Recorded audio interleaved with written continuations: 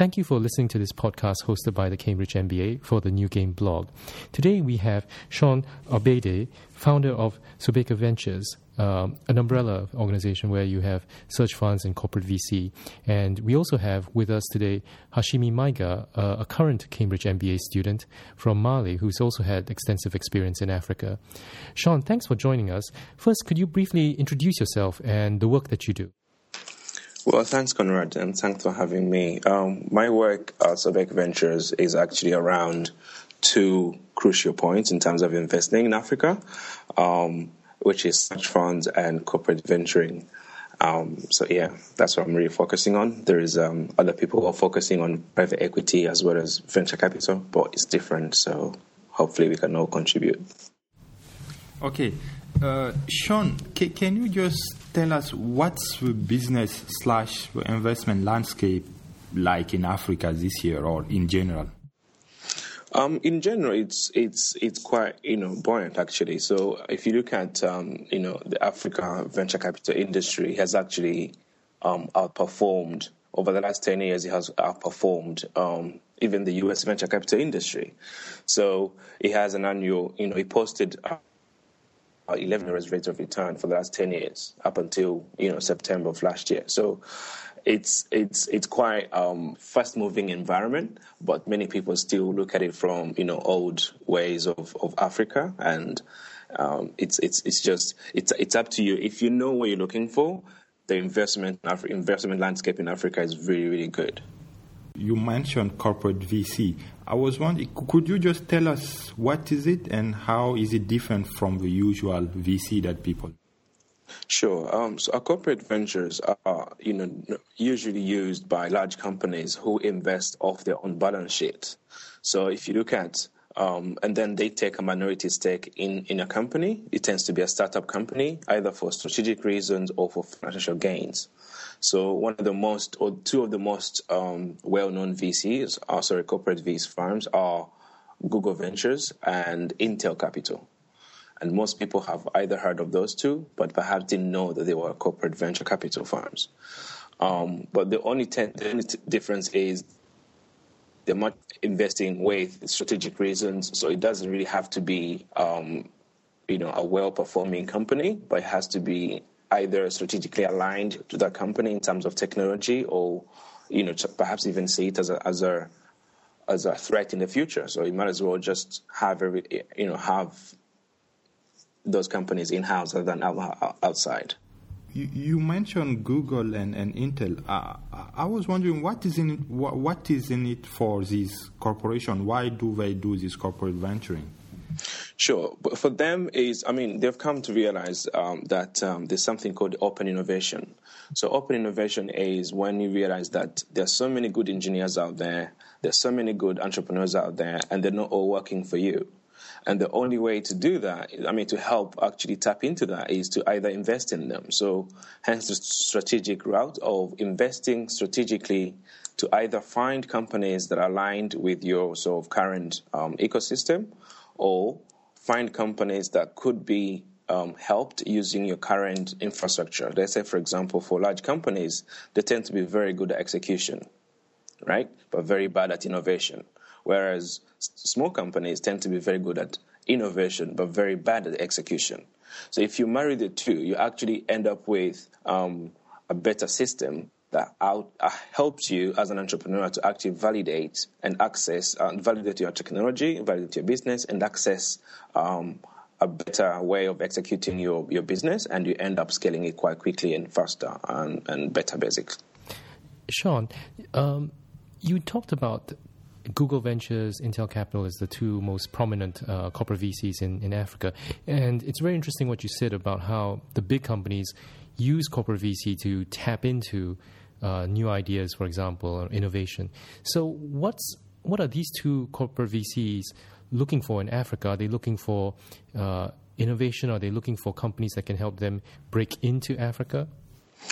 So let me just retract. Basically, the two companies that I mentioned, Google Ventures and Intel Capital, are actually the most prominent VCs in the world. There are around 187 corporate venture capital firms, but it's only those two are actually the biggest and most active.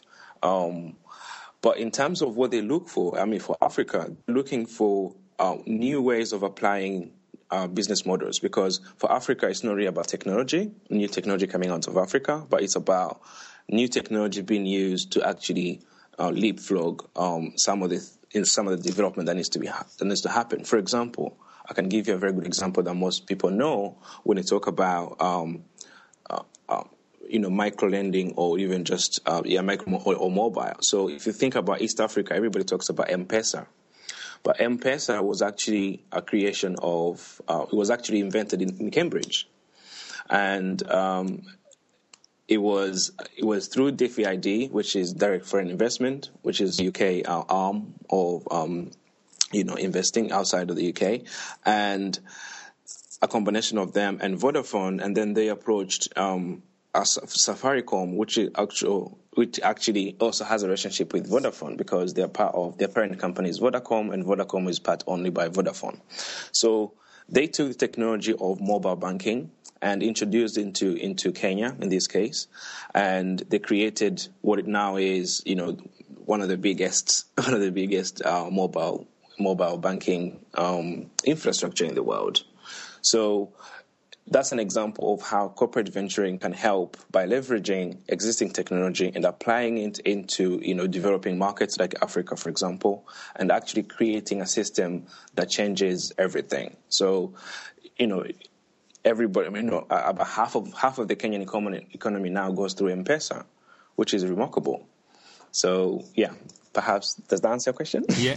Okay. And what does success look like to these companies who are doing this corporate venturing thing? What do they say that when they invest in a company? What do they take as success? Right. So success for them, it depends on their own objectives, which is hard, which is why it's very hard to actually define what corporate venturing is, because there's no unique definition. So different companies invest with their own different strategic reasons. And for example, if you are Google, you're looking for the next best thing that's coming out of, the places that you're not in yet, or you're trying to actually find companies that could develop technology that then allows them to go back and go back and use Google products. So sometimes it doesn't have to be directly aligned. It could be indirect. For example, another quite well-known CVC firm is Unilever. And Unilever actually realized that they're in the business of fast-moving consumer goods, but they wanted to invest in technology because they weren't really kind of clued up on technology. So they invested through their CVC firm into technology firms. And those brought in technology that was actually able to change how Unilever did business. So this shows that you don't have to invest in companies that are directly in competition or doing what you're doing, but you can also use your balance sheet, because you don't have to actually go to raise money from different limited partners, and use the funds that you have to actually tap into different segments that actually can then benefit your business as a whole. Mm-hmm. And just this topic is really interesting, but just one final thing on corporate venturing. Well, what's the industry looking like now in Africa? Like, what's the status of a corporate VC in Africa? It's pretty much non-existent, which is why I'm kind of making inroads to make sure that everybody wakes up to that. So out of the 187 CVC firms that I mentioned in the world, there's only 3 that are active on the continent. So there's a big gap or big opportunity going forward. So basically 3 out of 187. You can do the maths. Sean, before we talk about, say, search funds, I wanted to ask you though, how did you get into this particular sector? I mean, what's made it so interesting for you, given that, as you say, there are only 3 CVC firms in Africa? Yeah. Well, what got me into this was I've always been keen to actually explore how to really fund innovation, and I tried my hand at different things, and it led me to actually realize that it's better to, and then I also kind of started another incubator for startups called Founders Hive. And through the companies that I was working with, I noticed that there was a gap in funding when you go beyond seed stage and pretty much Series A. Between if you go to Series B and C, there's actually a lack of funding, and that's also quite evident here in the UK. It's not just in Africa; it's everywhere. And so it was through looking for different solutions that I came across, was introduced to CVC, corporate venturing, and it made a lot of sense because I believe that for each and every big brand, it has a soulmate somewhere in a startup. You just need to find them and do the match. And that's how I got into it. You've also done some work in terms of search funds. Can you tell us very briefly, what is a search fund and what is the sort of industries in Africa that a search fund would be looking at? Yes, so search funds are an interesting segment because search funds are quite well known in the States, especially they were born at Stanford University, and they target MBA graduates and professionals who don't have experience in a certain industry but have the skills to go in and execute given their past experiences. So, for example, and then they target family-run business so you're talking about 5 to 10 million. And just put in a team, and that team comes in and changes or work alongside the management team, the existing management team, to actually now create or scale the existing business. So if you think about the fact that 70% of, in this case for Africa, 70% of African students who are studying in all the top Ivy League schools, according to Jacana Partners, they want to go back home and they want to be entrepreneurial.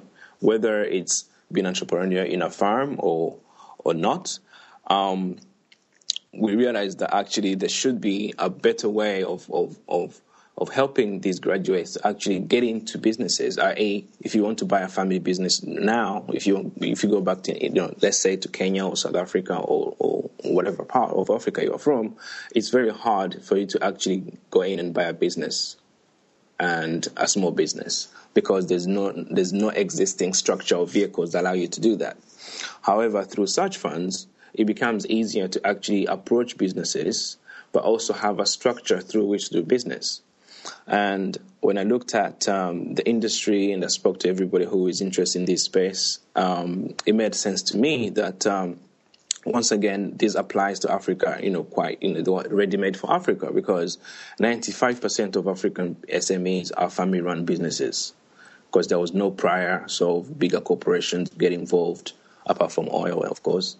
But for the normal, 95% of businesses are family-run, and those are typical targets for such funds. However, there is no one actually coordinating all these activities.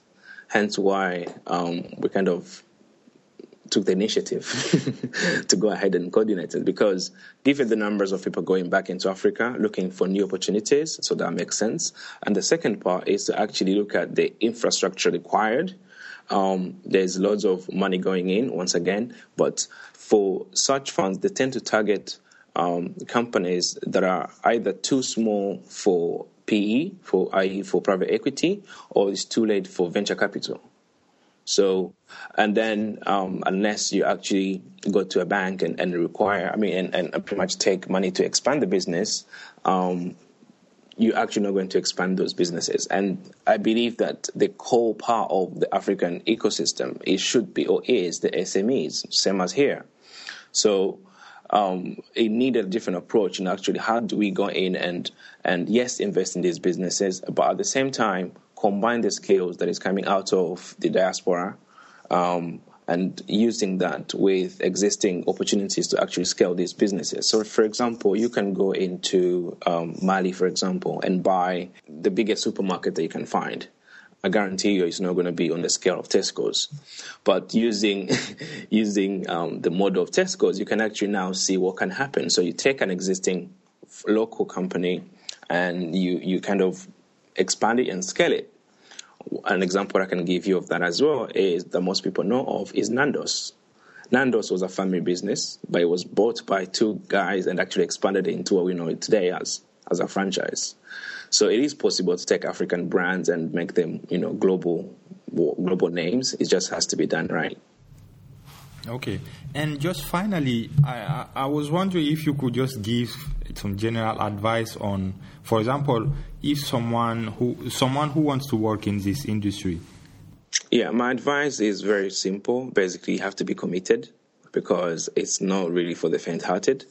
But at the same time, the rewards are there, I believe. And if you look at, the growth figures over the next 10, 15, 20 years, there's nowhere in the world that you're going to have more than 5 to 6% apart from Africa. So if you were committed enough and understand the opportunities that are available, you just have to basically go for it. That's my advice. That's a very good piece of advice, Sean, and I'm sure you're going for it with Sobek Ventures, and Hachimi and I and everyone here would like to wish you all the best in that venture. No, thank you very much, and thanks for having me. Thank you.